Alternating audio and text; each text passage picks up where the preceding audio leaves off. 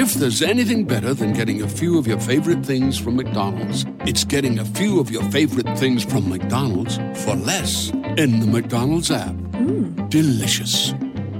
Order in the McDonald's app today. Ba-da-ba-ba-ba. Right now, only in the app. Enjoy a breakfast sandwich for just $1, like a sausage McMuffin with egg.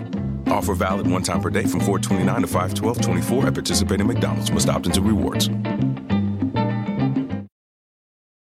The content of Dark Arenas includes topics and subject matter that may not be suitable for all audiences. The views and opinions expressed in this podcast are solely those of the individuals participating in the podcast and do not represent those of AudioChuck or its employees. Information discussed by the host and interviewees includes content related to crimes against children, abuse, acts of terrorism, and violence. Listener discretion is advised. Doctors have a medical obligation, an oath, to do everything that they can to care for a patient and save their life.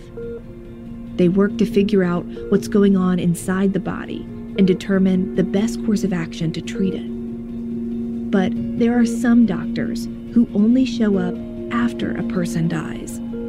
They're called upon to dissect death, to deem whether a person's demise was a mishap or purposeful. In today's episode, I'm taking you into the dark arena of forensic anthropology.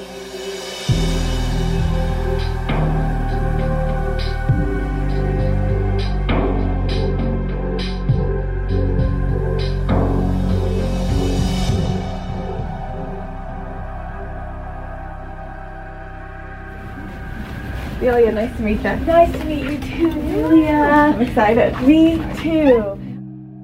That's the moment that I met Dr. Heather Walsh-Haney on a weekday morning at her office on the campus of Florida Gulf Coast University. I'd driven on paved roads to get into the parking deck outside of her lab building, but on my way, I noticed that all around me, just a few feet from the asphalt surface, the landscape was swamp. Hot, humid, bubbling patches of water with thick vegetation, tall grass, snakes, alligators, and mud. The university itself has sleek, state-of-the-art buildings, but the campus is in South Florida, so wild nature is never far from anyone's front door. The air conditioning inside of Heather's office was sweet relief. Yeah. So let me come up with you. We'll just go right up. Cool.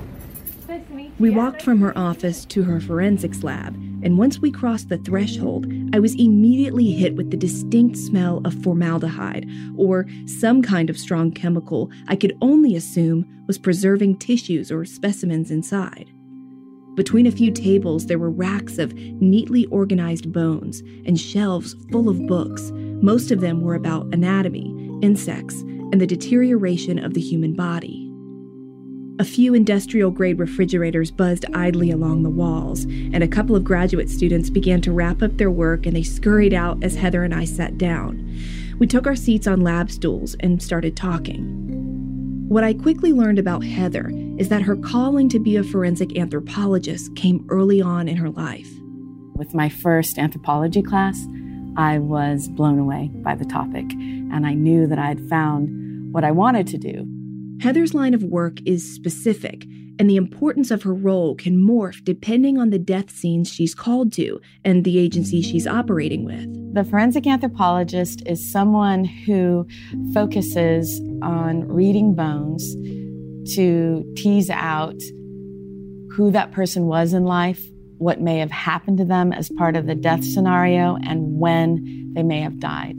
So we're reading bones in a way that a pathologist who is a medical doctor, and in Florida and many states, we have forensic pathologists who have passed another board that is specific to forensic issues. Those are medical doctors. And it's been my experience, especially in Florida where we have a medical examiner system, is that the forensic anthropologist is called in as a consultant for the forensic pathologist or medical examiner.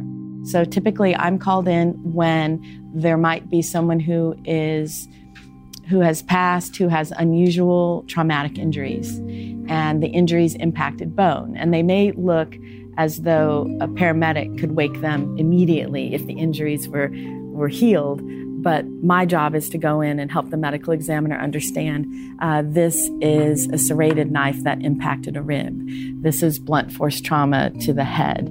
This is a gunshot wound to the leg, despite the absence of bullet wipe or other little pieces of metal that we tend to think mark gunshot entrances and exits. So I'll be called in for fresh cases. I'm called in to help medical examiners when they have skeletonized remains and they need an analysis of what ancestry or the person might be, whether they're male or female, how tall they were, what is unique to that skeleton or to the teeth that might pop up in medical records or in dental x-rays and records that will help us compare that person to who maybe they think it is to establish a positive ID. So Heather isn't the doctor who rules on a cause of death. She's just a heavily relied upon scientific consultant for medical examiners or pathologists. Very heavily relied upon. On a slow year, I have done, when I was first starting out, between maybe 60 and 70 cases. And then it just sort of blossomed from there. 100 is a lot. And I've gone as high as about 130 remains cases per year. Heather has trudged through environments all over the world looking for and identifying human remains. Sometimes it's plane crash victims. Other times it's when rural areas turn urban and construction workers building subdivisions and strip malls unearth mass graves. Do you think that people would be surprised how many mass graves are in North America? I would. Heather couldn't put an exact number on how many mass grave discoveries she's been called to in her career, but it's somewhere in the ballpark of thousands of bodies or remains. In your experience with those types of cases, what is the common cause of death, if there even is a common cause of death, in large mass grave burial sites? Usually it's gunshot to the back of the head or to the body. In addition to people found dead on land, she's also pulled corpses from watery graves as well. Most often in the United States, it's in Florida.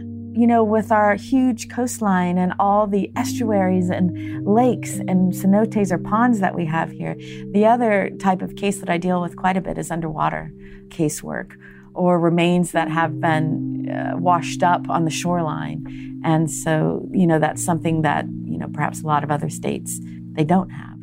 My colleagues and friends who are up north, they're not going to have the caseload that we have here because the cold weather works to preserve the environment. Of course, they'll have a lot more cases that involve bear scavenging, whereas I get very little of it here. Florida in particular is a rich state for folks who want to study forensic anthropology. And the reason is our temperature and our climate. If you pass away outside and there's no one there to call authorities immediately, you will molder and decompose to skeletonized remains within days. She says one thing people don't realize is that human remains, in one way or another, end up in every kind of area you can think of. Really what happens is the places that we die are very much the same places where we live. And we live in both very bright light and in darkness. And so how we live is how we die.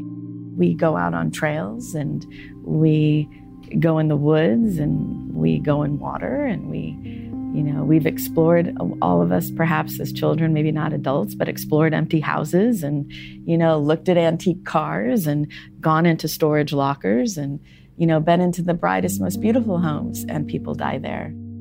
Little do they know that folks are dying all around them all the time. And whether it's the house next door or the backyard, where we live is also where we die. It's a dark thought, made even darker by the fact that she's seen firsthand death doesn't discriminate. Well, I've had victims of crime from infancy all the way up to elders in their 90s and hundreds who are killed or left unattended by their caregivers, and everything in between, people in their prime who you'd think could fight off any attacker, to people who had no idea that something horrific was going to happen to them. Heather's years of experience, expertise, and her knowledge of studying the dead have attracted attention even from Hollywood. I have been consulted for shows like CSI and for the show Bones. And I have been contacted by writers in those shows who have a scenario and they want to talk about, have their characters discuss or find evidence that covers damage to bones, whether it was, how quickly someone will skeletonize in a beach environment versus what kinds of trauma can be seen on bones. I mean, in the end, the shows are art, but I really respected how the process worked as far as the integrity of the writers, because it struck me that they understood that lay people tend to look for those shows for some information on science, even though that's grounded in fiction. And these writers were trying to bring real science to those shows. I've also had writers for movies, some in production, contact me about their fact patterns and not only what a forensic anthropologist would experience, but even my interpretation of law enforcement and when they get involved in different types of cases that involve skeletal remains. Before I got too far into our interview, I wanted Heather to answer one simple question for me. When was the first time you saw a dead human body and thought, how did they die? The first time I saw dead human remains was actually in McDonough, Georgia. My father was a sheriff's deputy there, and he was working on a suicide case. He had left his pictures out on a table, and my brother Sean and I just started going through them. And neither one of us were shocked by what we had seen. And when my father came back into the room and realized that we had gotten into his papers, talked us through what had happened, and I never really thought about it again. The next time that she'd think about death was at her grandmother's funeral. All of my cousins and family members, we lined up to say our goodbyes to her, and we were all giving her kisses on her cheek and telling her how much we loved her. And I stepped back from actually giving her a kiss and just went on my way back to my seat. And that was about the closest I'd ever gotten to anyone who had passed. But that was really the first time. And actually, I always had a fear of death and dying all throughout my life. And it certainly wasn't something that I thought I was going to be a part of, was the death scenario, family members who are in grief, and dealing with the dead. I didn't know that that would be something that I would excel at. Heather mentioned her fear of death, which I found kind of surprising. But really, it's something a lot of us, even though some of us won't admit it, we can find ourselves dwelling on, maybe even obsessing over. Heather says that she's reminded of the inevitability of death every day, both professionally and personally. Both of my brothers died young because of the Iraq War. And in each instance, my family asked me to find out exactly what happened. We want to know what happened. And that information was giving them solace. Not everyone is like that, of course, but my own personal experiences, yes, I would want to know what the series of events was that led up to the death, whether natural, suicide, homicide, or in war. My brother, Nicholas Rudolph Walsh, was a sergeant in the Marine Corps, and he died in the Anbar province of the Iraq War early on. He was shot in the neck by a sniper. And then my brother Sean died at the Army base, Fort Drum, from partial suspension hanging. I think about them constantly. And some of it inspired some of my work, too, so that I could understand those mechanisms of injury a little more clearly. So while I miss my brothers and I think about them every day, I've tried to use some of that to help me help others. Helping others. That's Heather's way of pushing through being consumed by the fear of death. She got her first chance to do that in the aftermath of one of the biggest national tragedies in American history. I never consciously thought that this was a way I was giving back until 9/11. Do you want to set your child up for success? IXL Learning is an online learning program for kids covering math, language arts, science, and social studies. IXL is designed to help them really understand and master topics in a fun way. Now, my little guy is still young, but I can already tell that integrating fun ways to learn is going to be a game changer for him. Powered by advanced algorithms, IXL gives the right help to each kid, no matter the age or personality. IXL is used in 95 of the top 100 school districts in the U.S. There's one site for all the kids in your home, pre-K to 12th grade. Kids can even access IXL on the go through the app or your phone or tablet. No more trying to figure out how to explain math equations or grammar rules yourself. IXL has built-in explanation videos. Make an impact on your child's learning. Get IXL now. And Dark Arenas listeners can get an exclusive 20% off IXL membership when they sign up today at IXL.com/arenas. Visit IXL.com/arenas to get the most effective learning program out there at the best price. When it comes to learning a new language, which is something that's a passion of mine because, hey, I'm in the field of communication. I can't help but love language. But what I really want most is a software or program that I can trust. I want to make sure that what I'm paying for, I'm actually going to be able to use in the real world. And that's why I love Rosetta Stone. It's the most trusted language learning program, and it's available on desktop or it can be used as an app on your phone or tablet. Rosetta Stone has been trusted for 30 years with millions of users, and there are 25 languages offered. 25. I'm currently brushing up on my French because I learned it pretty well a couple of years ago, but I've gotten away from it. And one of my favorite things about the app is that true accent feature, where you get feedback on how well you're pronouncing words. And when it comes to a language like French, I obviously want to make sure I'm doing the accent right. So whether you're traveling abroad or trying to break down a communication barrier with a new friend, Rosetta Stone is something you should look into. Because you don't want to put off learning that language. There's no better time than right now to get started. For a very limited time, Dark Arenas listeners can get Rosetta Stone's lifetime membership for 50% off. Visit rosettastone.com/arenas.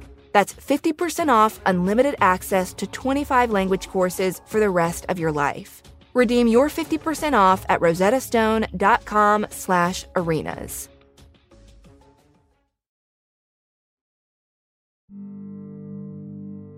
When you look at the timeline of modern American history, I think it's fair to say that one of the darkest jobs in the aftermath of the World Trade Center terrorist attacks on September 11th, 2001, was being someone who had to pick through the rubble. Got an explosion inside. The building's exploding right now. You got people running up the street. Okay. I'll tell you what's going on. 2 planes, one hitting each of the Twin Towers at the World Trade Center.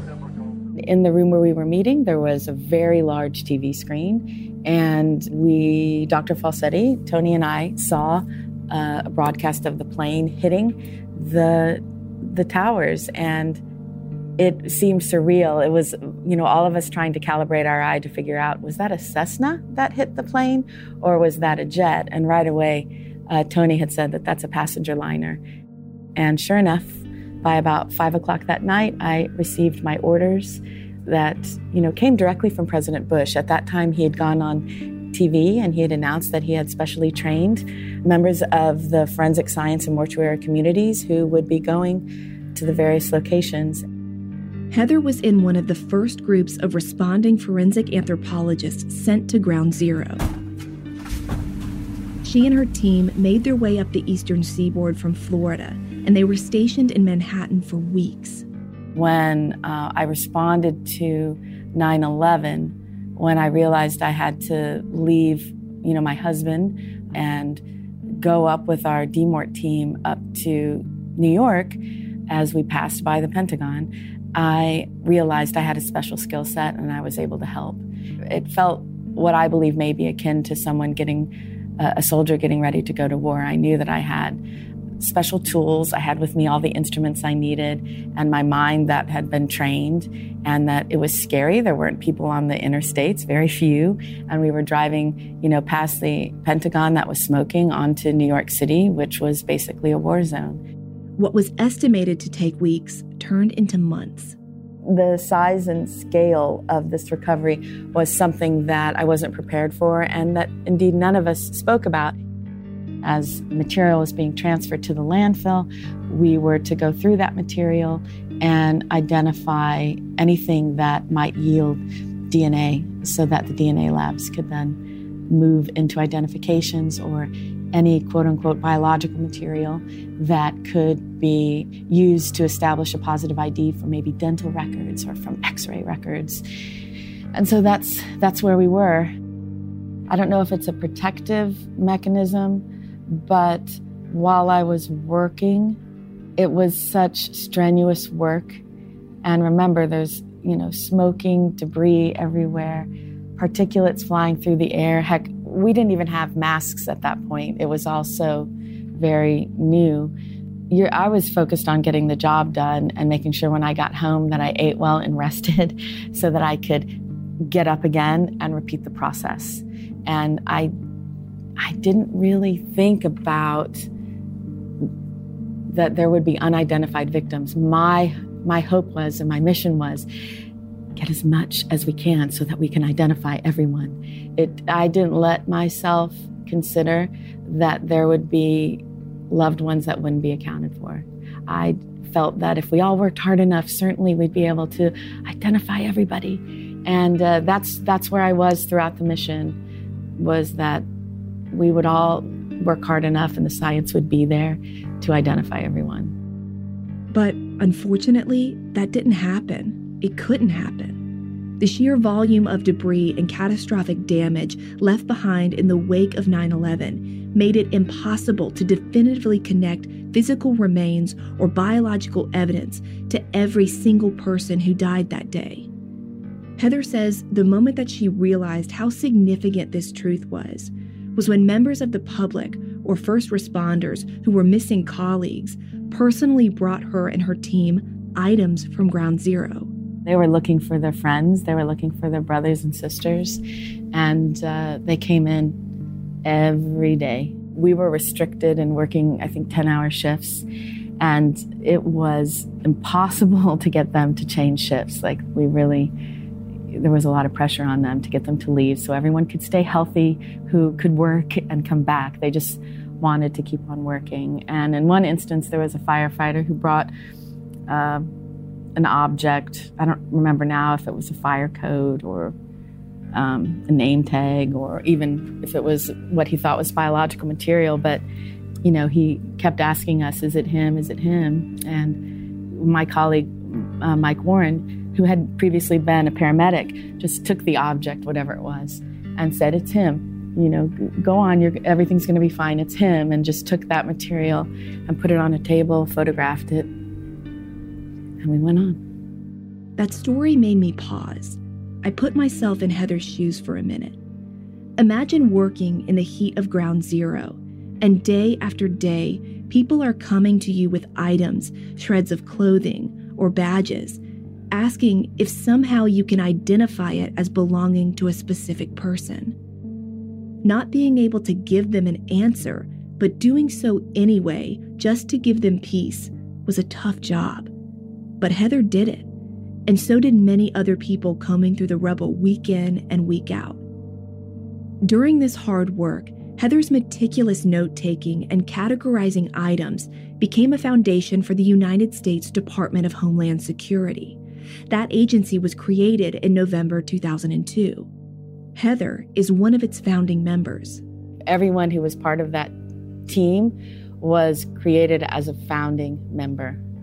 And I don't know what conversations happened. I didn't have to send anything in to prove myself. Of course, they'd already vetted me to become a DMORT anyway, but that was a happy outcome of events to be part of that agency.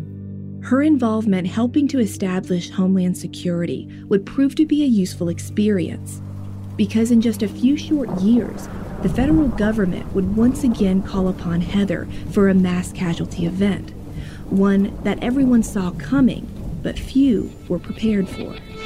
Early Sunday morning, Katrina had built into a dangerous Category 5 hurricane barreling towards New Orleans. We are dealing with one of the worst natural disasters in our nation's history.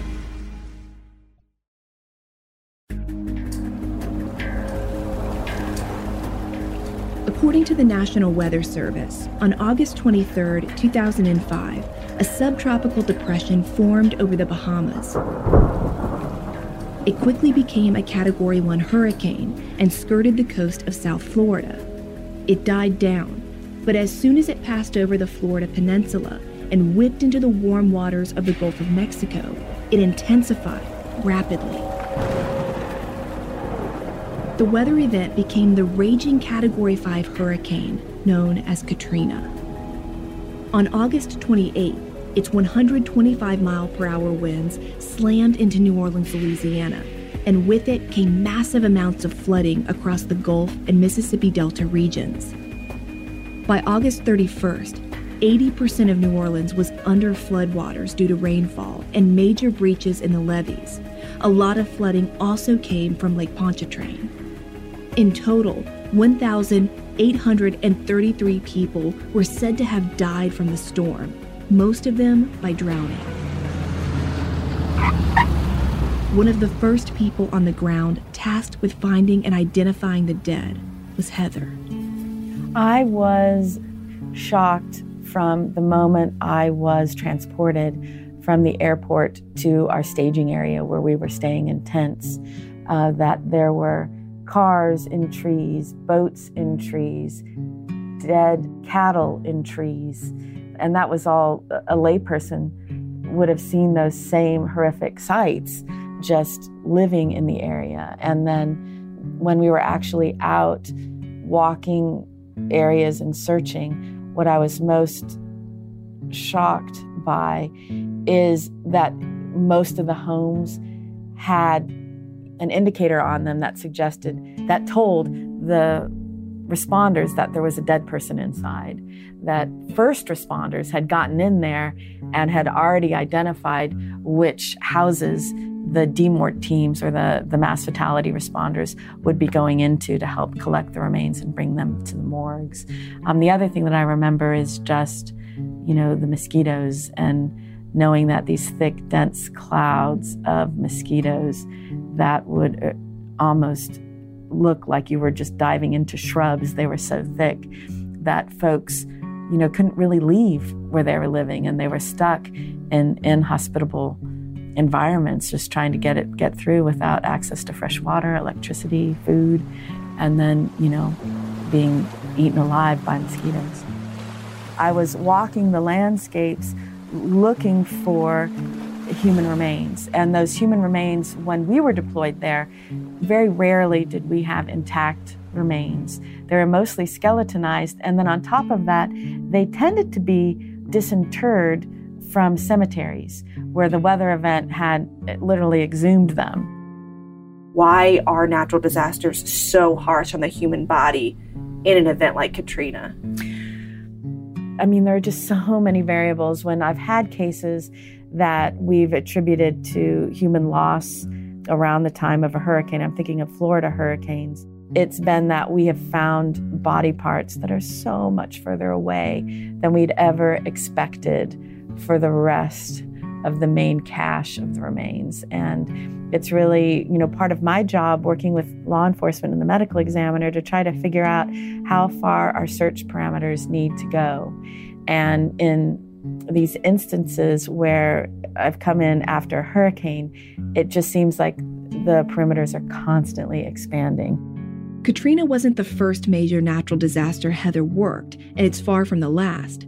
In the 15 years since sloshing through streets turned into creeks and seeing corpses cover one of the most vibrant cities in the American South, Heather's caseload has expanded, and it's actually veered quite often into one of the darkest sides of forensic anthropology, an area most true crime followers and myself are always intrigued to learn more about.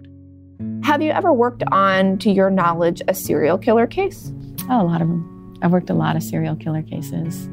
And at the time, sometimes we don't realize, as I'm evaluating the trauma and the remains, the person might be unidentified, and the real nuts and bolts of the investigation from law enforcement hasn't gone the direction of tying it to yet another death. There can be times when I might see a case in one jurisdiction and I go to another and I realize, these are probably connected. This part of our interview was a subject I had a lot of questions about. I wondered what it must be like to see signs or signatures on a body or a set of human remains that a serial killer is operating, and make that connection before police even connect the dots.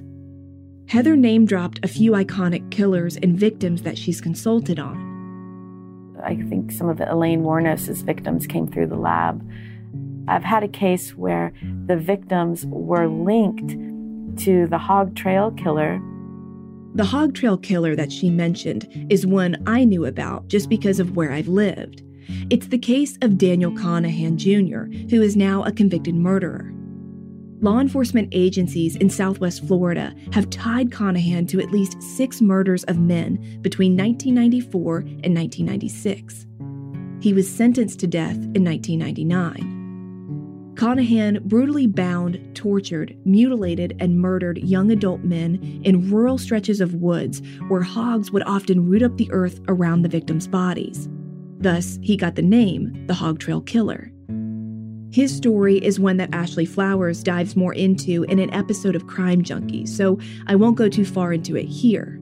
But Heather told me that in that case, and in many other cases, she's been able to identify telltale signs in the victim's remains that a serial perpetrator was operating. What are some of those markers on a victim that can indicate serial killing behavior that if you were to come across them would maybe put a red flag in your mind that perhaps this is some type of signature?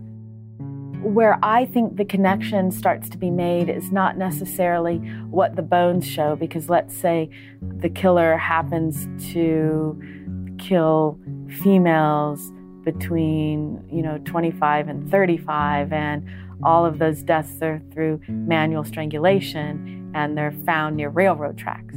I may put something together like that because I consult for so many jurisdictions.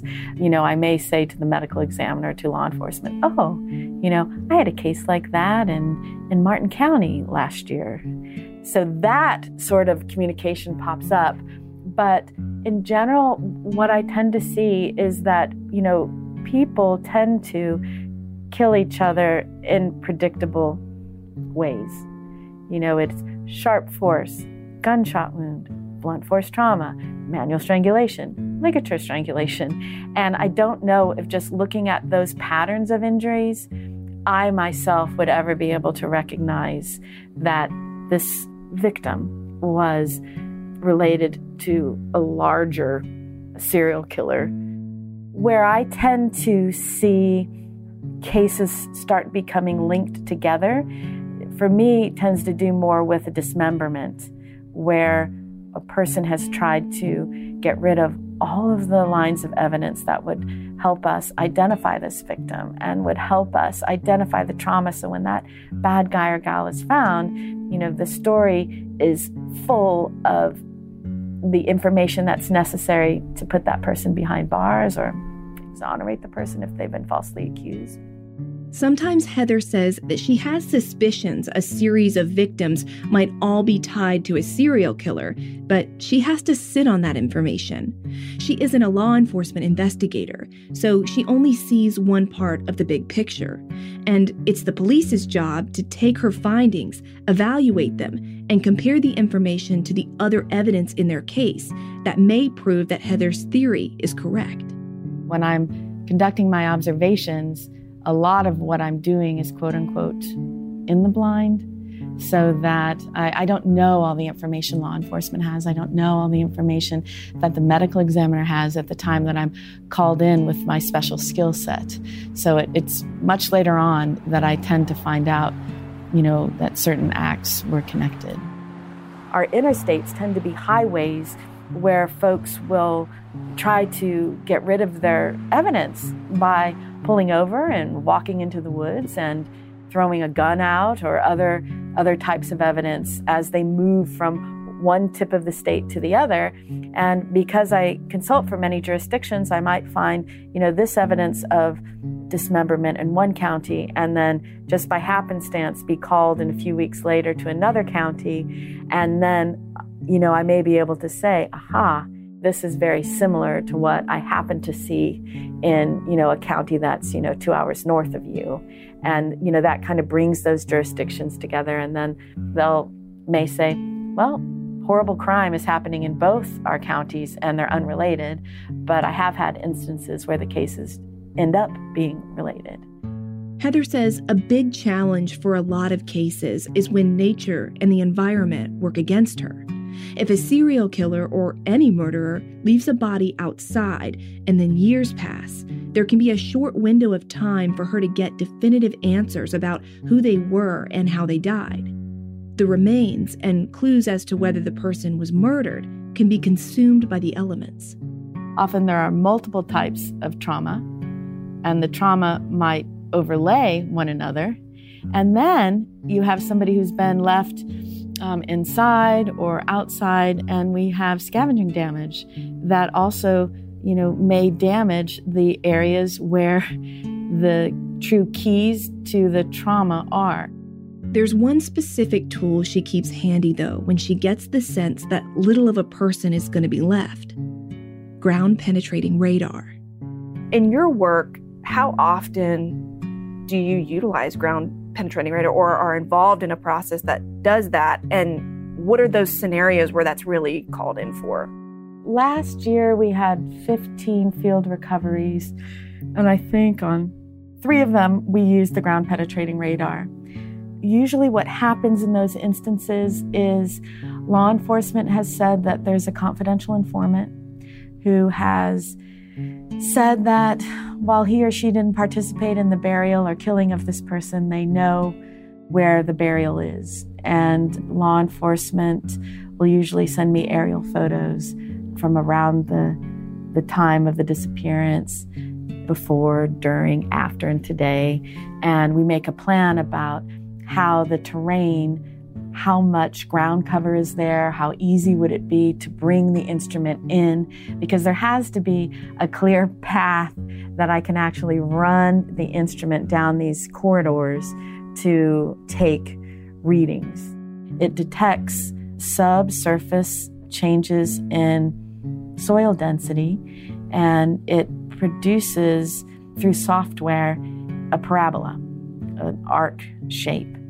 And what we do is we calibrate the machine in an area where we expect that there will be, no disturbance. And then we create alleys where we run the machine back and forth and get our readings to figure out at certain depths where we see an anomaly. And then what happens is we'll flag those anomalies, and then we really have to do what I call ground truth it. And that is that we pull out our trowels and our Munsell soil cards, which are these books that help us calibrate the color of the soil. And we start digging to expose what's underneath what the instrument has detected. Sometimes it's old rotted tree stumps. Other times it's old pieces of plumbing that somebody decided to get rid of their garbage. Sometimes it's a grave. Have you had a case in your career where ground-penetrating radar actually resulted in the discovery of remains that were a homicide or a missing persons case? I have. However, until recently, that was through bringing in corporations who would run the GPR for me. I've only had my own GPR for about 5 years. So before that, we had several cases that resulted in locating a clandestine grave. Yep.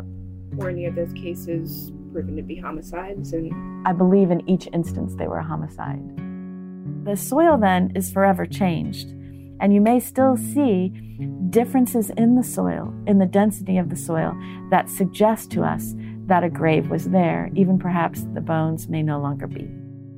But even as good as this technology is, and when done right, how successful its results are, for Heather, the homicide cases that she remembers forever required her to go back to the very basics of her job. Those cases required that she sit in a lab, run her hands in microscope over broken bones, and answer the age-old questions of who, how, when, and where. The why she has to leave in the hands of law enforcement. There were 2 boys in Bermuda that was one of the first cases that I did independently on my own, and that they were the Cooper twins. They were in their late teens, and one of their friends had thought, that they had disparaged somebody's parent. And they all got angry at these twins and invited them to a party where they beat them to death and then threw them over a cliff. And certainly those 2 boys had no idea what they were walking into. And, it was my job to help establish time since death and help ferret out differences between blunt force impact from a bat or changes related to their falls. So, that was certainly horrible. Her story of how she dissected the death of these 2 young boys was an experience that she remembered and recounted with clear detail in our interview, like it had happened yesterday. Heather has been in her line of work for decades now, but it's this case that's the one that still sits in the forefront of her mind. That's a case that always stunned me because we all think about people we're close to and friends, not just in our own family, but when you're young like that, friends are everything. And here they were invited to a home for a party to never leave alive. These victims had an impact on Heather because she's a mother herself. Their mother, after I had testified at the Superior Court in Bermuda, which is the British court, everybody wears wigs. Co-counsels or opposing counsels are their learned colleagues. The mother came up to me after I left court with the Attorney General of Bermuda and said that she wanted to donate her son's remains to Florida Gulf Coast University so that I could specifically keep training people so that her sons could help my students learn how to catch bad guys and the perpetrators of crimes.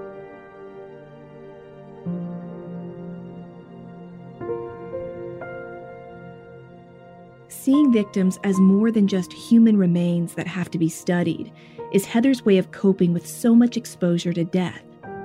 She reminds herself that the bodies and remains that she examines are someone's loved ones. They are someone's child, wife, husband, son, mother, daughter. And if she can give them a face, a name, and provide answers as to what happened to them, then her work is worth the while, even though it may be dark.